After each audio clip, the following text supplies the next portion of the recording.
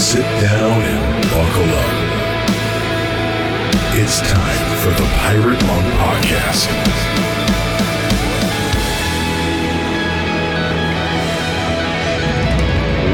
Welcome to another episode of the Pirate Monk Podcast. Well, you know, here we are, Aaron and me. We are churning these things out, trying to keep up with the hectic pace of bookings. Thank you, Justin Schwind, for bringing us all of these great guests, one after the other. We got a good conversation coming up. I don't know about you, Aaron. I'm still in getting my feet back under me from the weekend retreat in Eva, Tennessee, and the work day that followed at the Samson House in Mount Pleasant. The Harbor. The Harbor, yeah. I'm so grateful for the guys who came and got things rolling there, doing demolition and picking up furniture. We're getting so much furniture donated. It's crazy. So good. Such a big house. We need to put something in it. Yeah, that was just a really fun day hanging out. And yes, it is Wednesday, so 48 hours later, I'm still tired. I want to take a nap. Yeah, I'll get you. Yeah. I know. My alarm went off this morning, and I just did not want to climb out of bed. But I got to tell you, I'm still feeling the gratitude, the optimism, the hope, the sense of momentum, all the positive things that came from getting together with all those Samson guys for that length of time in a beautiful spot. Every year, I look forward to it more than the last.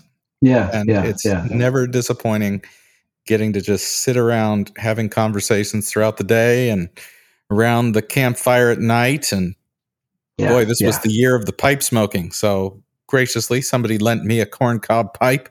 Did they really? Yes. Well, gifted me a lovely little corncob pipe. So that was fun to just stand around. I guess that's my once a year pipe smoking time now. We'll be at the retreat. Well, I hung around on the fringes of the campfire to enjoy a secondhand cigar and pipe smoke. I can't inhale directly. It just I'll taste it for a year. I can't do it, but I love to be around it when other people are. Yes, nothing like a pipe. I'm not going to say the same for cigar. I don't particularly enjoy the smell of cigar smoke, but pipe smoke, any all right. day. But so I wonder if we did a poll, a Samson poll of pipes over cigars. I wonder how that would balance out, and how many people would say neither. I think most would say neither, but I got to say, I think the pipes won out on the cigars this year. I sure seem to see a lot more of that, which was great. We all look so sophisticated, like we're hanging out with C.S. Lewis or something. I tried to be a pipe smoker back. I mean, when I was like 22 years old. I'm in seminary at Princeton, and the scholars that I respect, they have a look. They got the sweet jacket, jacket with the patches on the elbows. A lot of them a turtleneck, a flat brim hat, cap, horn rim glasses if they wear glasses, and then the pipe. And I could pull everything off. I got the uniform right, but I just couldn't do the pipe. I tried it once and just turned purple. Well, you do know there's pipes that you can blow bubbles with, so it didn't have to be a tobacco pipe. Put a little disc soap in there, blow some bubbles while the other guys are doing their thing. Actually, I had not thought of that for years. When I was studying Shakespearean acting, it was what? Oh, there's a chapter of Aaron Porter's life that I have. What? Why didn't I pick up on this? Well, I knew you were down in Hollywood. You were around film and actors and all that kind of stuff, but I have never heard the word Shakespearean escape your lips before. Seriously? Shakespearean acting? That was super fun, but it was a 4-hour class, 3 days a week. There was a guy from the Royal Shakespearean Academy that came over. He came every 4 or 5 years to do this class, but but there would be these long breaks because obviously it was a very long class, and everyone would go in the courtyard in the acting and music building at my college, and they would smoke, and I didn't smoke. So what I learned, and listeners, you can try this and you'll be super cool. I would borrow somebody's pack of cigarettes and then slide the cellophane up so that from the bottom of the box, there was a gap in between the cellophane and the box. Okay. Then I would borrow someone's cigarette, touch it to the cellophane. It would make a little circle, burn a circle. I'd turn it around and carefully put the lit end in my mouth and blow smoke into the gap. And then I would stand there and just tap the box, and it would make perfect little smoke rings. So everybody would be smoking, and I would be too, by tapping a box of cigarettes. Wow. Every day. That's YouTube worthy. I would like to see a demonstration of that. Yeah, I haven't thought of that since 1994. I kind of want to do it again. Yeah. I think that would be a very compelling YouTube video. You should do it. Okay, maybe I'll go buy a pack of cigarettes sometime just so I can do that from time to time. All right, hey, we got a great guest. Enough of this. Enough smoking stories. But we got no, that's terrible. I'm not going to say we have a smoking hot guest. That doesn't sound right. Yeah, but we do have a great guest. Yeah. I mean, he might feel good about it. That's very affirming. Awkward, okay. But affirming. You're going to like this, listeners, when we return on the Pirate Monk Podcast.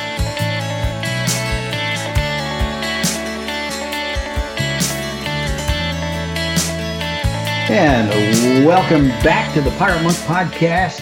We have the privilege this week of sitting down, Aaron and I, with a couples therapist, primarily. I guess I don't know how properly to introduce you. His name is George Bitar. He's joining us from Scottsdale, Arizona. George, thank you so much for taking time out of your busy schedule to speak with us. Yeah, it's great to be here. Thanks. Yeah, this is exciting.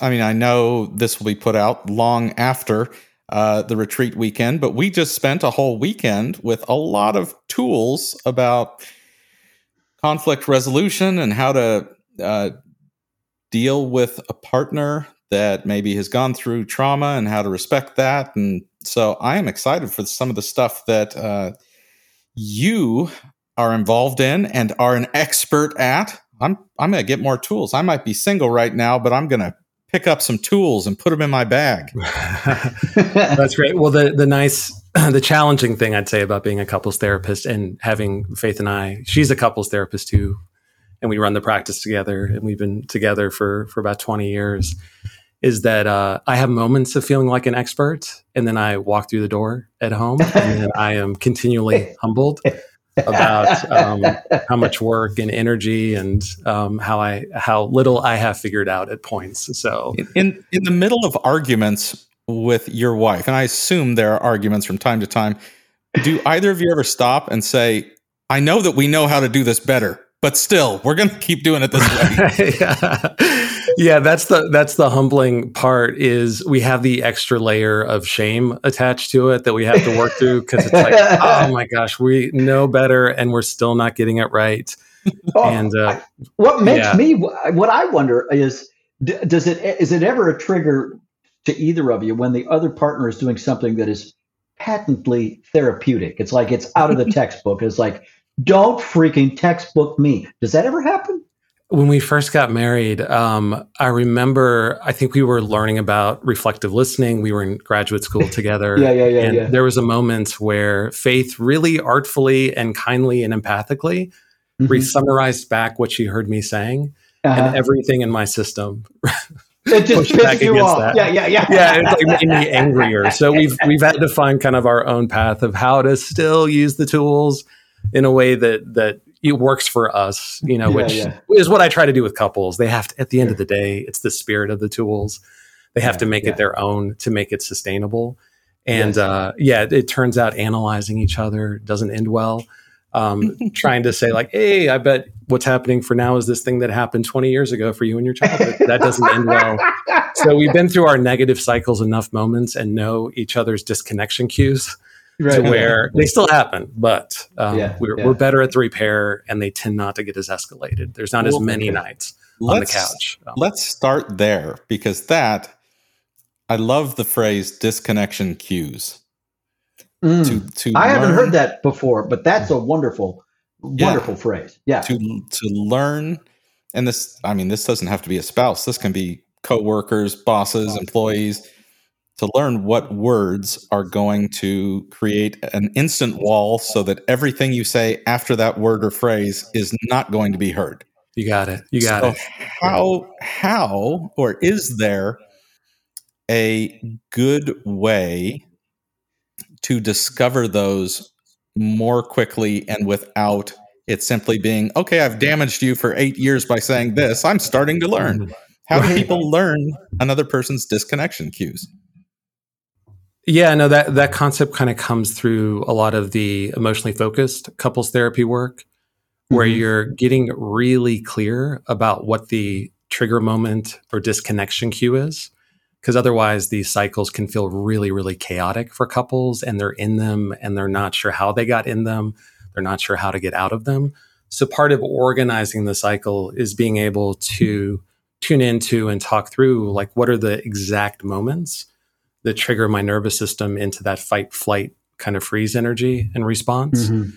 And then ideally, on good days, it would happen in real time, right? Like, hey, you just said that thing and that really hurt and made me feel disconnected. And I'm wondering if we can start again, or if we can find a way to soften that. So that's kind of an in the moment repair that the Gottmans focus a lot on. And then there's also the moments where the cycle just gets activated, where couples get stuck in those pursue withdraw dynamics, and they're not able to really take in their partner's experience. And at that point, they have to get unflooded, move out of that fight flight kind of energy. And then ideally they would come back and reconnect. You have said a number of words. What was the first one? The push in and retreat, but it wasn't those words. Oh, yeah. Pursue and retreat. Withdraw. Yeah. Flooded. And then being flooded. This is awesome stuff. Okay. So tell us about those. Yeah, and maybe I'll make it more concrete and talk about Faith and I's cycle, because we've been in it for a long time, and we've gotten better ways to navigate it and repair once the disconnections happened. But our typical cycle is when Faith feels disconnected. And there's lots of ways, if I'm not paying attention, if I'm not present, that for her signals a danger cue, disconnection cue. From my experience, she's not here to speak for herself, so take this with a grain of salt. But she tends to then move into a stance that for me can feel more critical, where she gets shorter with me. It feels like to me more irritable with me, which for me sends a disconnection cue. That's a trigger cue for me. Like, oh no, something's wrong. We're in disconnection. Now, what I typically do on a good day, I could understand like, oh, she's just feeling disconnected. She's not really angry with me. She's not really upset. She still cares about me, still loves me. And I could turn back towards her emotion and like, oh, I'm sorry. I did disconnect from you and I'm here with you now. Let's kind of try to find a way forward in connection moving forward. Oftentimes what happens though is for me, I take that danger cue and my go-to is to withdraw or shut down or numb out my emotions. So I pull further away from her, so I tend to be more of the withdrawer in the relationship. Now, what I'm really feeling on the inside is kind of sad, kind of afraid of the disconnection because it doesn't feel good when we're not in close contact and close relationship. But that's not the message she's getting from me when I shut down on her. She's actually getting the opposite message, which is reinforcing her fear of not being present with her. And now we're playing out her worst case scenario. And then what she tends to do as the pursuer, she'll tend to turn the volume up further and pursue harder, which to me feels like more criticism and more hearing about the ways I'm screwing up, which makes me feel worse, more afraid of not being able to get it right, not feeling competent in the relationship. And the way I deal with that shame and hurt and the pain of disconnection is I tend to pull back further, which then reinforces her fear response And then she might escalate until she withdraws herself. And then at that point, we tend to come back and do a pretty good job of repair. But it's all about, like, for her, me not being present, me going into defensiveness, me shutting down on her. All of those are danger cues for her nervous system. For me, feeling criticized, feeling like I'm not getting it right, all of that activates a big shame response in me. And then I tend to cope with that by shutting down. The tragic, dark irony in these cycles is that the messages I'm sending to her are the opposite of really what I'm feeling. She's seeing me get defensive. She's seeing me numb out. She's seeing me get cold with her, which understandably she would interpret as, see, he doesn't care. He's not engaged in this relationship. I don't matter to him in the way he matters to me. And he's not going to be there for me when I need him. Right? What I'm really feeling is terror, fear, sadness, all of those things. So we have to get to that conversation, those underlying emotions, right? Oftentimes to then move back into a repair dynamic and to reconnect again. But being very clear, and the good part about, especially if we're living with someone and married to someone, we have lots of moments of learning over time how to be sensitive to their danger cues and also their safety cues too. What makes them feel close, what makes us feel connected, what makes us delight in the relationship and feel joy in the relationship. And being able to tune into that really organizes what can otherwise feel like a chaotic kind of dynamic. Yeah. This is such a good advertisement, Nate, for having a Silas.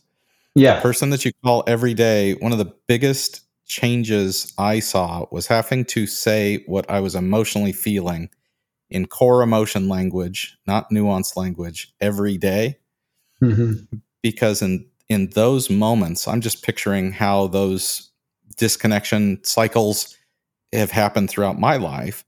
And if I were in your spot, George, and I could articulate this, I'm feeling like really disconnected. It's making me feel sad and I'm feeling afraid. Everything you're feeling is because you love her enough to have those fears. You wouldn't feel that with a stranger, which is why you're saying it's the opposite. And to be able to have in the moment active emotion language conversations seems like it would save us all so much trouble. It really would. And the emotion, I'm so glad you hit on that. The emotion is so key because without the emotion, we don't have the data to know what we're needing in the moment. And the emotions signal our needs and values. So if I'm feeling in that moment sad or afraid, if I'm feeling sad, these emotions also have such a strong relational significance to them and function to them. So if I'm feeling sad, I'm needing another person to comfort me. If I'm feeling afraid, I'm needing another person to reassure me. If I'm feeling angry, I might feel like there's some kind of injustice or something unfair happening. I need to be heard, but I need to express the anger in a way that's relational, that honors my partner's emotions. And if I'm feeling joy, oftentimes I want to spin that up and share that as well. How do you develop with your wife a process that makes you feel safe? Because in that moment, if you're feeling afraid, it means you're feeling unsafe. So letting her know what you're feeling so she can be the one to care for your heart is incredibly vulnerable because she's the one making you feel afraid. So how do you set the stage for feeling like this is safe to be vulnerable in that way? Yeah, it's great. And you kind of got to the heart of one of the fundamental dilemmas in intimate relationships when we're in disconnection, is the person that's causing me to feel afraid is also the very person, maybe the only person that I need to feel safe again.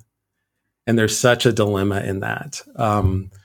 And the nature of trauma is not having a relational way to work through that, to be stuck in that dilemma without a clear path back to repair and connection. So you're the one causing me fear, and I also need you for the comfort. What a weird dynamic and dilemma that puts us in. I always start for couples, if they can talk about that dilemma.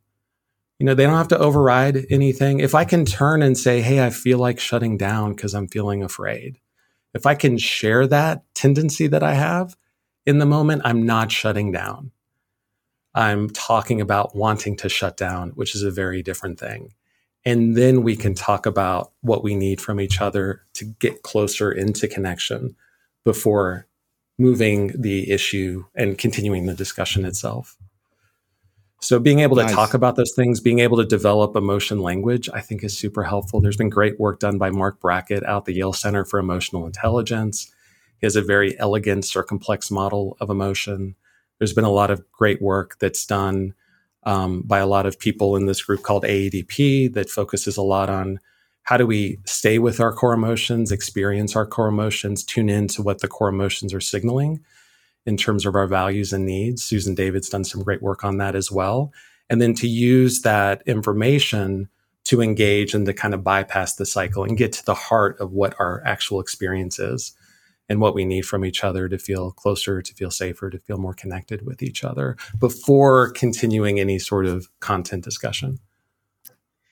I wonder if you could help me, George, by some concrete examples from your experience. What are some possible or typical disconnection cues and safety cues? That's great. I think the Gottman work is pretty good about identifying what are kind of a lot of the core disconnection moves, behaviors. And they talk a lot about, criticism, starting a discussion more with focused on you and what I think you're doing wrong versus what I'm feeling and the positive need. This is what I'm needing more of in the relationship to feel closer. Contempt, obviously, is a huge disconnection cue. That's a huge predictor of divorce and infectious diseases. Even it erodes the immune system. It's pretty profound how much we need our nervous systems in balance for our immune systems to function and how much relationships play a role in that. Defensiveness is a common disconnection cue, right? If I'm not accepting influence from you, it doesn't mean I'm agreeing with you or appeasing you or just going along with whatever you say, but it means I'm allowing your experience to impact my experience and taking it in and allowing it to shape my thinking and my emotions and seeing it as valid. So defensiveness is another common disconnection cue. And then stonewalling, where people shut down on each other and stop engaging and refuse to continue the discussion. That's obviously a huge disconnection cue for a lot of couples. And, there's anecdotes to each of those. There's tools that can help couples practice the alternatives to those. Because really so much of what I'm focused on is number one, what's the couple's goal? And usually the couple's goal, fortunately, is to be in connection and to have a safe, emotionally responsive relationship. And then what are the strategies that serve that goal? And what are the strategies that work against that goal? What's adaptive or maladaptive given that goal? And the thing with criticism, defensiveness, stonewalling, and contempt is that they work against that relational space of cultivating that sense of safety and closeness to have a productive conversation. And if the goal is to have a connected relationship and to have a healthy relationship, if the goal for me is to be heard and to be understood and vice versa, I need my partner online with me in relationship to be able to accomplish the goal. And criticism, defensiveness, contempt, and stonewalling really work against that goal. So oftentimes with couples, I'll reframe what I hear them saying just without the criticism, defensiveness, and stonewalling. And start with the emotion. And it makes sense. Like when you're feeling afraid and you're feeling disconnected when your partner's not available, that's a terrifying, scary place for you to go to. And it makes a ton of sense that in that moment, you might protest the disconnection by talking about what's wrong with your partner. But underneath you talking about what's wrong with your partner is really this fear, really this sadness. And can we take a moment maybe to spend some time with that, to tune into where you experience that even physically, and then to also tune into what those emotions are signaling? And then can we make that process relational? Can you share that with your partner as opposed to what you think your partner is doing wrong? And that expands the dialogue. It creates the space for people to go more into their experience, to deepen their experience. And I also try to hold space for people are complicated. I'm complicated. I can have 5 different emotions online at one time, some of which are contradictory. And I want to create a dialogue that's expansive, that moves into greater curiosity. And if I can help someone to share with their partner, like, when you pull back from me, I do feel angry with you. That does feel unfair to me. And I do feel sad, and I'm needing you to stay more online with me. And I'm needing your sense of comfort, even in this moment. that's that's a dialogue that moves us out of the negative cycles into something much more authentic and securely attuned. Yeah. George, I don't know what the question is with this, so maybe we can find the question. As you're talking about this, I'm just picturing a couple working towards this, getting a shared language, taking those risks. But in my experience, so many spouses that I have talked to, one spouse really wants to grow and engage the work, and the other really isn't that interested. And even if they will tolerate going to a counselor or are given a book, they'll rarely read the book. What do you say to the listeners who are like, I love everything George is saying. That's what my heart's desire. There's no way my husband or wife will engage this. In fact, they might even just mock me or pretend that they'll be involved, but it'll disappear within 2 weeks. What do we say to them? And I don't know, is there any helpful advice for how they can get that ball rolling in the right direction? Yeah, it's a great question. That probably speaks to more of the pursuers in the relationship, that tend to be more verbal, tend to feel more motivated to work on the relationship itself. The formula of starting with the Gottmans talk about this soften startup, being able to share, like, hey, I really, really love you. I really want to be connected to you. And there are moments where I don't feel that way. And that's really sad for me. And that's a scary place for me. And I'm wondering if we can work together on working on the relationship or doing some things so we can feel better in the relationship and more secure with each other. So that's kind of the softened startup approach, from the pursuers that tend to move more into criticism or contempt. The softened startup is kind of the go-to place there.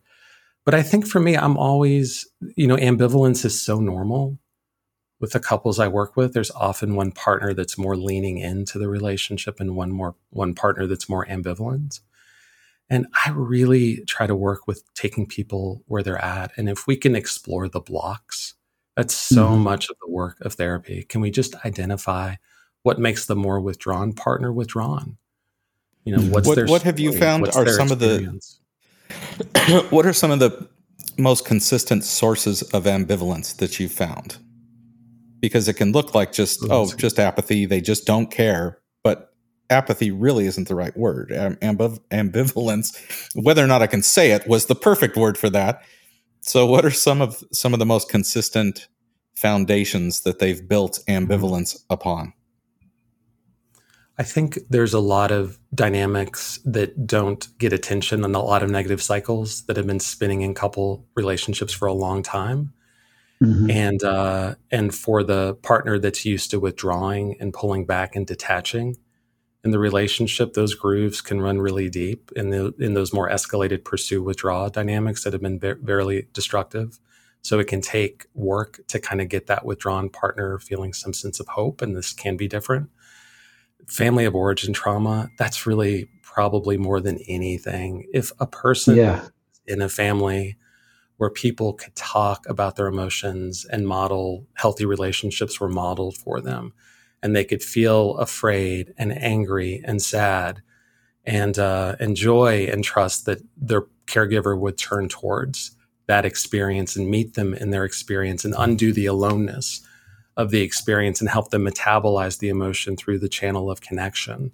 If that wasn't that person's experience, understandably, it's adaptive to shut down the emotional systems. It's adaptive to not have a lot of trust in another person being there for me when I need them. It's adaptive in some ways to feel like there's something wrong with me. Because as a child, if there's something wrong with me, there's still hope I can get connection from my parents because I can be a good enough kid or I can work hard enough. If I frame it as there's something wrong with my parents, that's even more terrifying for a child. So children will often internalize and come out with these negative views of self. And so much of it for me goes back to those early attachment, family of origin experiences. And we need others in relationship to metabolize and work through these emotions. And we have a 5-year-old now, so it's neat to see the emotional system without all the defenses stacked upon it quite yet. And we'll do our best to keep her from having to move into a more defensive stance with some of her emotions. But life will happen, and peers will become more influential at some point. And so I try to be relatively realistic about that. But man, when she's feeling afraid, she doesn't have to spend a lot of time identifying it. Like her nervous system, her heart rate increases, her muscles tense up, and she really naturally takes that fear and seeks relationship. And then, so if she has a nightmare, she'll come in and we'll hold her. And the fear will initially get more intense. The sadness will get more intense because now she feels safe to express the emotion. And then the emotion's like a wave. It'll hit a peak, and then it kind of gets metabolized and moved through her system, and she gets re-regulated. And the same thing with anger. Like if she's angry, that's totally okay to be angry. I'd be angry too if someone set a bedtime for me or threw me in a sleep sack when I was wanting to watch a show or something like that. And so, we really work to it makes sense. You're angry. Totally get it. It's not okay to slam doors when you're angry. It's still time to get ready for bed, but we get the anger. We understand the anger. If that was somewhat of the spirit of someone's family of origin experience, they have a pretty good model of how to navigate emotions within the context of relationship. They probably have a pretty good view of self. I'm worthy of love. Pretty good view of other people will be there for me when I need them. But traumatically, oftentimes that's just not the case. And the thing I do enjoy about couples therapy, I enjoy a lot of things about it, but one of the things is that in that danger cue moment, you see the entire person's family of origin history in a single moment. You see what happens when a certain emotion comes online. And you see the move they do to cope with that emotion that was likely adaptive in their childhood, but just isn't adaptive anymore, given their goal of being in connection. So when I feel afraid, I tend to shut down still. It's a work in progress. When I feel sad, I tend to shut down, especially if it's activated in the relationship. It was great that I could shut down sadness and fear growing up because oftentimes I didn't have anyone to share that with. So it made sense to not add to the pain of trying to share it only to feel worse of no one being there for me. So that same adaptive strategy, well, it was adaptive when I was 6, but it's now very maladaptive at 46, so updating those algorithms, updating those patterns. But part of the reason those patterns are so hard to update is they were helpful. They were necessary at a point in time. And those grooves run deep and they're quick. Our emotional systems run really, really quick before our prefrontal cortex is even registering or processing a lot of what's really happening for us. So you said your daughter has her nightmare. What's her name, by the way? Penelope. Oh, Penelope. That's great. So Penelope has a nightmare, comes into you, and you say you expect the fear or whatever emotions to escalate because there's safety and then withdraw. And I am wondering if that should be at least a partial expectation for people who are starting to work on the things you're saying.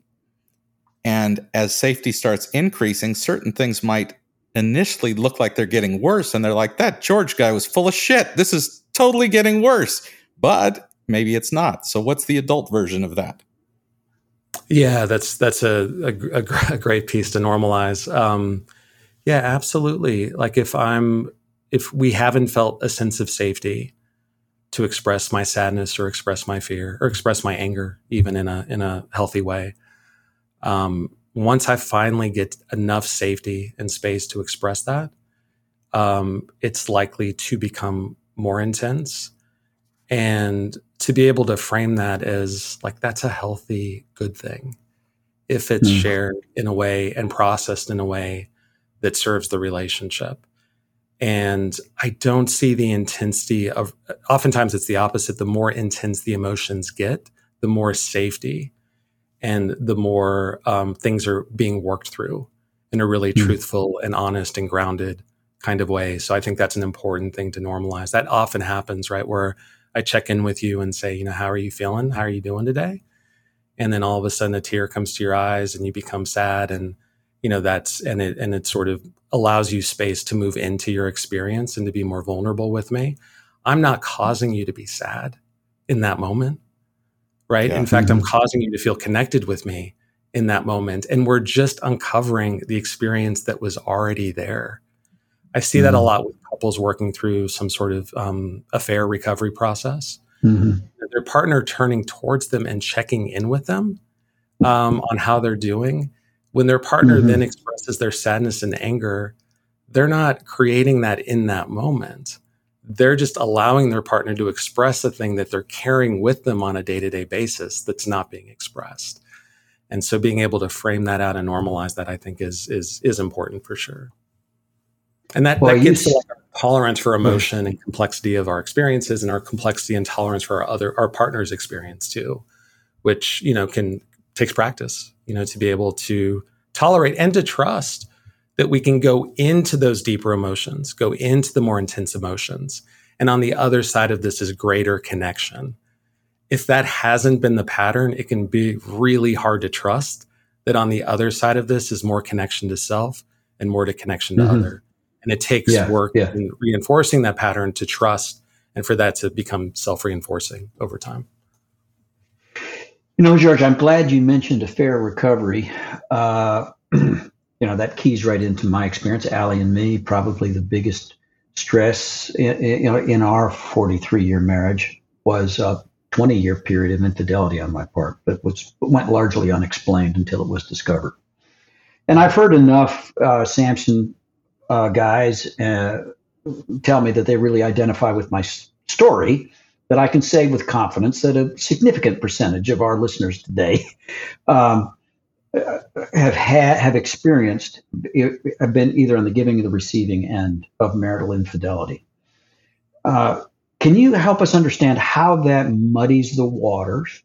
You've already touched on it, but maybe you can expand a little bit on kind of where the work of recovery, if it is to be successful, and that's not a foregone conclusion, where that really has to begin. What are the basic challenges that we're going to have to meet in the wake of a partner's cheating?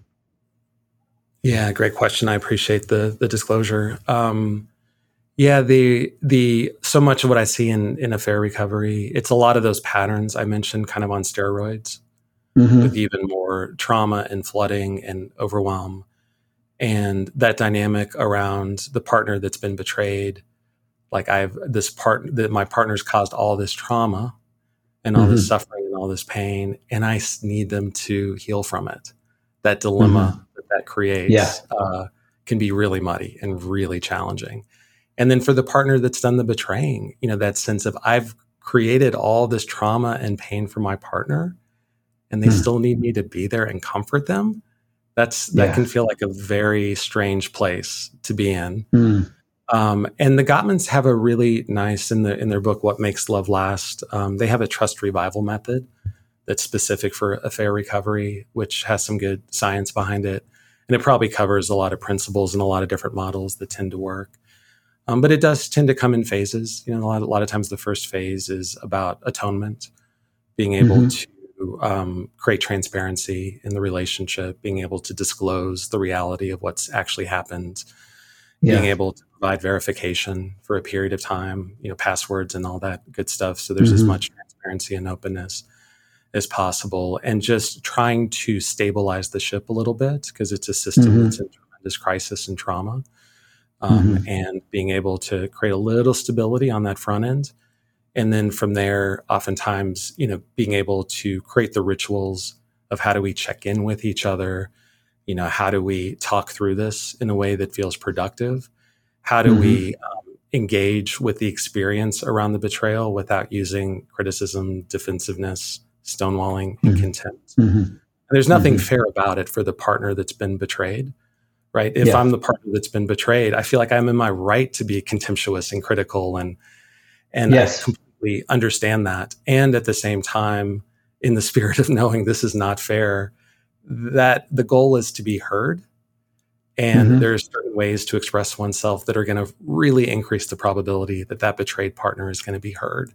And some of that is about going to those core emotions and being able to stay with the sadness and fear and the needs and that experience. And then for the partner that's done the betraying, the common pattern is they kind of start in on it fairly motivated in the recovery process and start to get impatient. Like, my partner's still this triggered, still this upset. And I try to normalize, for trust in particular, it takes time and consistency to rebuild trust. And there's no way to rush that time variable. And it might take 3 to 5 years to get to a really more stable place. Not that the relationship will be in crisis for 3 to 5 years, but that's just the trajectory. Things will improve. There'll be ups and downs like the stock market over time. But the trend line can be up, but it just takes that much time. Go ahead. There are, we use the word an affair, and it's like, oh, it's a thing. That's a lot like the word homelessness, that there's a lot of different reasons for people being homeless, and one solution for a person who's a drug addict is not the same as a person who just lost their job.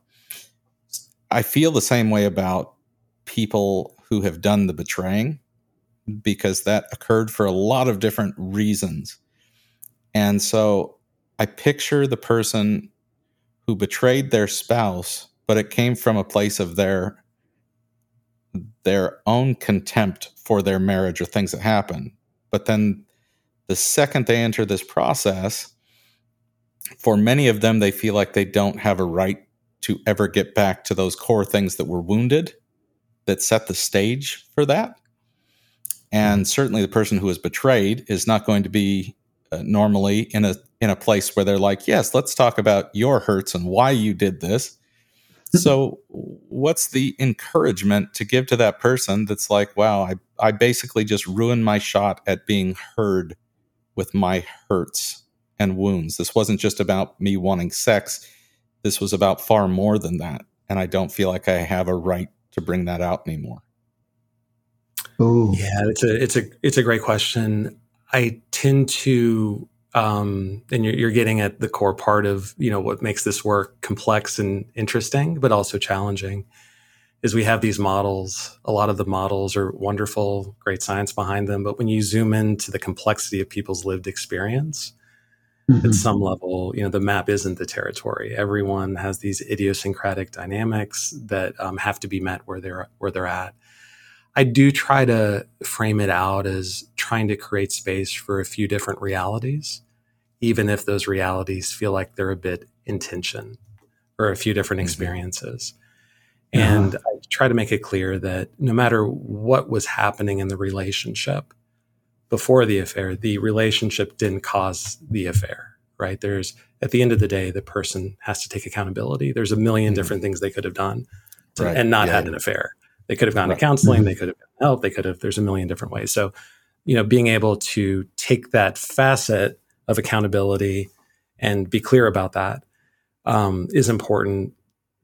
And at the same time, there are conditions in relationships that increase the probability that people step outside the relationship. And both of those things can be true together, even if they sit in some kind of tension. And in those cases, I try to create space where people can, we can spend time in sessions talking about both people's experiences and being able to still engage in the affair recovery process, where there is the transparency, accountability, verification, where there is the remorse that's able to get expressed to the partner, where there are rituals to proactively talk about the experience in the recovery process, while at the same time, we can talk through what was happening in the relationship that was making it to where maybe neither person at some level felt like they were getting their needs met. Ideally, that is a little bit more phase 2 of the process, where we zoom out further and look at the relationship in general and what was healthy and what wasn't working about it even before the affair. But oftentimes I don't have the luxury of waiting till just phase 2. And for that partner to feel like they're still in the old cycle, where they're still not feeling heard. And it's hard to have empathy for my partner if I've had 10 years of feeling like I haven't been heard by them. So I try to run those processes parallel, but they do not sit in, there is a tension there for sure.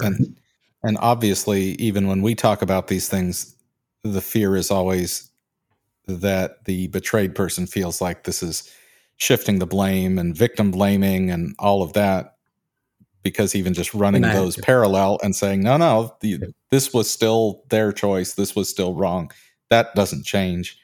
That must be incredibly difficult, because it's hard for us to even figure out how to talk about it without going, but this is not victim blaming. Yeah, no, you're right. And I'll try to be open too with my feelings. Oftentimes I will feel afraid in that moment where I'm trying to create space for two different experiences. And I'll share, like, my fear in that is that this could come across as shifting blame over. And, here's how I view it. And here's how I view that dynamic. And this is not about shifting blame. This other partner is 100% accountable, responsible for their decision to step outside the relationship and to further traumatize. And they could have picked a lot of other options that they didn't pick. And your anger and rage is totally justified. And at the same time, is it okay to create space for what was happening for your partner in their experience? And I'll often ask, like, a lot of my work with couples, I really try to be autonomy supportive. I'll ask lots of permission. Is it okay if we go here or not? And if it's not okay, that's totally okay. Let's talk through why it doesn't feel okay. And so I really try to meet people where they're at. I try not to override blocks. I try to explore the blocks to expressing emotion, blocks to being connected, because I think there's so much self-awareness that can come from that. And then I really try to create a process that both partners feel like would work for them and that honors both of their needs well enough, though there can be a tension there for sure. Well, let me ask one more question that hopefully the answer will bring hope. If it ends up being a question where you're like, yeah, no hope there, this will be a bad last question. Sean, you can cut this one out. There seems to be two things at play while you're talking. One is people having a lack of tools that they can learn and they can employ, and anybody can do that. The second was, you mentioned earlier, emotional IQ. How aware are people? How empathetic are they? How do they pick up social cues? That is going to play a big part, I imagine, in people moving into this kind of work to have a strong and awesome relationship. How changeable is a person's emotional IQ? How much can they increase? Because this is not just like a normal intelligent quotient numbers, that it's kind of what it is. So how much can a person grow in their emotional IQ, or can they? It's a great question. It's interesting with the challenge with the tools is oftentimes the tools reinforce pursue withdraw patterns, the tools in isolation, right? So now the pursuer is like, hey, we got these tools at the retreat. Why aren't we using them?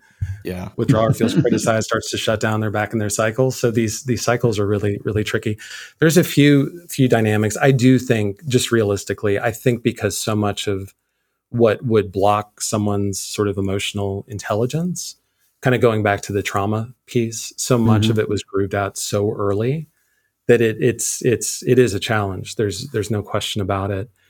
What I do find is that even a small shift, a bump in IQ, so to speak, makes a huge, huge difference. If someone tends to be more withdrawing and they can just turn to their partner and share, yeah, when I shut down on you, like, I just feel really like anxious and I just don't know what to do. And I just don't want to make it worse. Like, that's that allows for a very different interpretation of the shutdown. Like, oh, you do matter to me. You get anxious and you don't know what to do and you don't want to make it worse. And there's care in that message. That's a very different message than just the shutdown, with the partner is going to interpret as, see, this person doesn't care. I'm not loved in the relationship. So I do find that emotion is a potent substance. And even a small dosing that's beyond what's been in the relationship can have a powerful impact. And the nice thing about these moments too is they tend to be patterned. And I always see I'm a family systems. That's my whole history. So I just see things in feedback loops and cycles. And, I know when someone comes in, I'm not thinking like, oh, what's the diagnosis or, what do we need? It's just all like, okay, when partner A does this, how does partner B respond? And then how does partner A respond in response? And is that aligned with their goals or not? And if it's not, like, okay, let's create patterns that are aligned with their goals, usually of connection. So once I know, like, oh, when I shut down, I'm actually scared, that's going to replicate endless times in my relationship. And now that I have the language, I've kind of cracked the code, and now I have my internal pattern. And that's a lot of what we do in sessions, is to help people that aren't able to create the language to create that, and then to be able to see those patterns in themselves and their partner, outside of the sessions over time. I have more hope. It's interesting. Someone asked me, sometimes I'll get empathy from clients. Like, I don't know how you do the work you do. And, especially if there were some challenging sessions. But it's interesting. I was reflecting back, like, I have more hope in people's capacity for change, and more faith and just belief in the importance of how intimate long-term relationships can be crucibles for growth, after being a couples therapist for 20 years and seeing the shifts and seeing the changes. And if people weren't capable of making some of those core shifts, I imagine I probably would have left the profession many, many years ago. Yeah. But I don't want to minimize the challenge in it. It's a tough thing. It takes motivation, and it definitely takes energy over time. Well, listeners, we have been visiting with George. Hold on 1 second. Sorry, hold on. I didn't know. We couldn't hear you there for a minute, Aaron. Okay. I know, my mic was muted. I try to minimize background noise. But now I know why nobody was listening to me when I kept asking the same question. You guys aren't mean after all. We're not withdrawing. We're not pulling. You're not withdrawing. We're just going to ignore Aaron for the rest of this time. Okay, George, tell me if I heard you correctly. So I asked if people feel like, I don't have much emotional intelligence. And so my question was kind of, do you need to increase your emotional intelligence to use the tools? And what I'm hearing you say is that using the tools is what is going to help bump up that emotional intelligence. Yeah, for sure. I mean, that sense of I don't feel like I'm very emotionally intelligent. I've got to increase the emotional intelligence first before using the tools. Yeah, that would be potentially really challenging. And I also see this, I see it sometimes with partners. I'm a big fan of individual therapy. I think it's wonderful. And our best crucible for growth is our intimate relationships, because they activate experiences that no other relationship activates, because there's so much on the line and our partners matter to us so much. And so being able to practice the tools along with the engagement in the relationship and being able to see these patterns, being able to identify what I'm feeling. And the Gottmans have great tools for how do we repair once we've gotten disconnected. Even in infant-mother interactions, the mothers and infants are misattuned a big percentage of the time. It really what creates a secure base isn't being connected all the time. It's moving from connection to disconnection back into connection. It's that process. And that's why the Gottmans focus so much on repair, because conflict's inevitable, disconnection's inevitable. It's not a sign something's wrong. It's just what happens next. And they have a great tool for repair. They have a great tool for navigating perpetual problems. It's called Dreams Within Conflict. All couples have perpetual problems that they argue about for 30, 40, 50 years. Differences in sex drives, what we do on weekends, finances, in-laws, parenting. It's just how do couples navigate those perpetual problems that determines whether or not they're on good trajectories or more difficult trajectories. So being able to go through those tools, in a lot of those tools, there is a lot of emotion focus. And so it allows the person to identify what they're feeling. And the Gottmans have like a list in the repair process where people go through and just name the feeling without going any further yet. And they start in that place. They also have a process in that repair tool where people go back and talk about how this connects to their family of origin and why this is an enduring vulnerability for them to be able to sensitize their partner to those danger cues and what can feel triggering. And so going through those tools, a lot of those tools do reinforce that sort of emotional vocabulary, which is a great starting point. Yeah. So take hope, listeners. If you feel like you're bad at this, or you think that your spouse is absolutely without hope of growing, there's totally hope. Shut up. Do it. Totally hope. Well, and I will go back to Faith and I. We had a workshop several months ago and for a lot of couples, and then we went home and we got in a fight, and then we got back and repaired it and, got better in that space. But I just want to normalize the conflict is just inevitable. Disconnection's inevitable. Because oftentimes what I find, if people don't trust and they didn't have the experience as children where conflict got repaired, they see conflict and they think bad, negative, not good. And then that reinforces the negative cycles. But being able to see conflict and disconnection as inevitable, but there's a way to come back to repair. And there's a way not to have the conflict escalate in ways that are more traumatizing or more destructive is really a lot of the goal. Don't catastrophize the disconnection. Nate, right. I think you can wrap up this whole show. Well, I want our listeners, first of all, thank you so much, George. You and Faith, now you have a practice in Scottsdale, Arizona. You've been there for a couple of years. You also still have a practice back in Charlotte. Is that true? Yeah, we have some awesome clinicians that work out of the practice. A lot of my clients I still see via Zoom online. In North Carolina. So we have a practice there.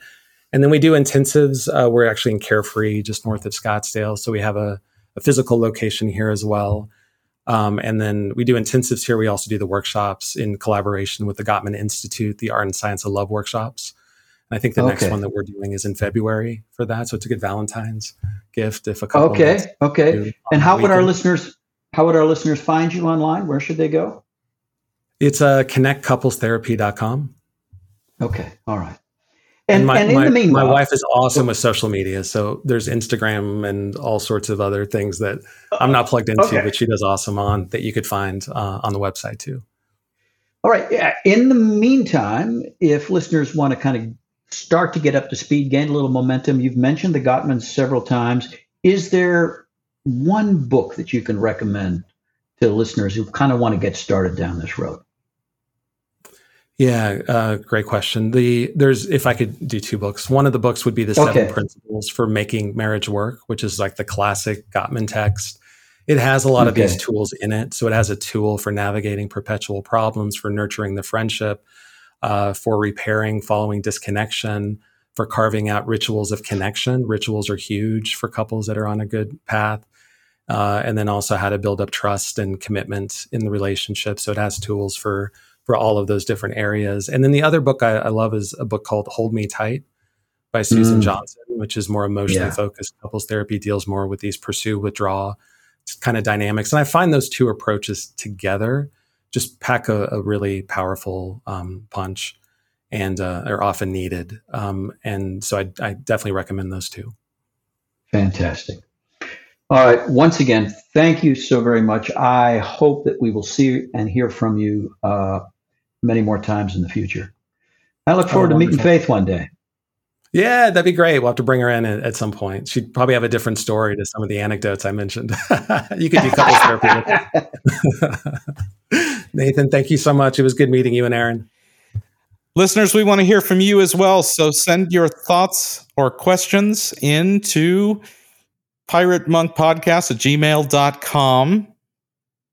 And let us know if you have any questions that we can address on the show. And George, it was very nice meeting you too. Oh, he left.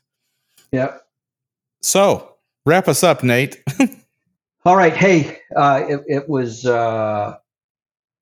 great to listen to a guy who, 20 years of experience, able very clearly to articulate, to listen, to process, to articulate, to explain. I found this conversation very, very helpful. I already have Hold Me Tight in my bookshelf. I'm going to get that other Gottman text and see what that might do to help Allie and me. And as you said, Aaron, we really do value input from the listeners. So take a minute, drop us a line at piratemonkpodcast@gmail.com. Well, that's it for this episode. Until next time, I'm Nate. I'm Aaron. And we are your pals on the Pirate Monk Podcast. Arg. The Pirate Monk Podcast is produced by members of the Samson Society. Send your feedback or questions to piratemonkpodcast@gmail.com. Please give us a 5-star review on iTunes and share the podcast with a friend. For more information, please visit samsonsociety.com.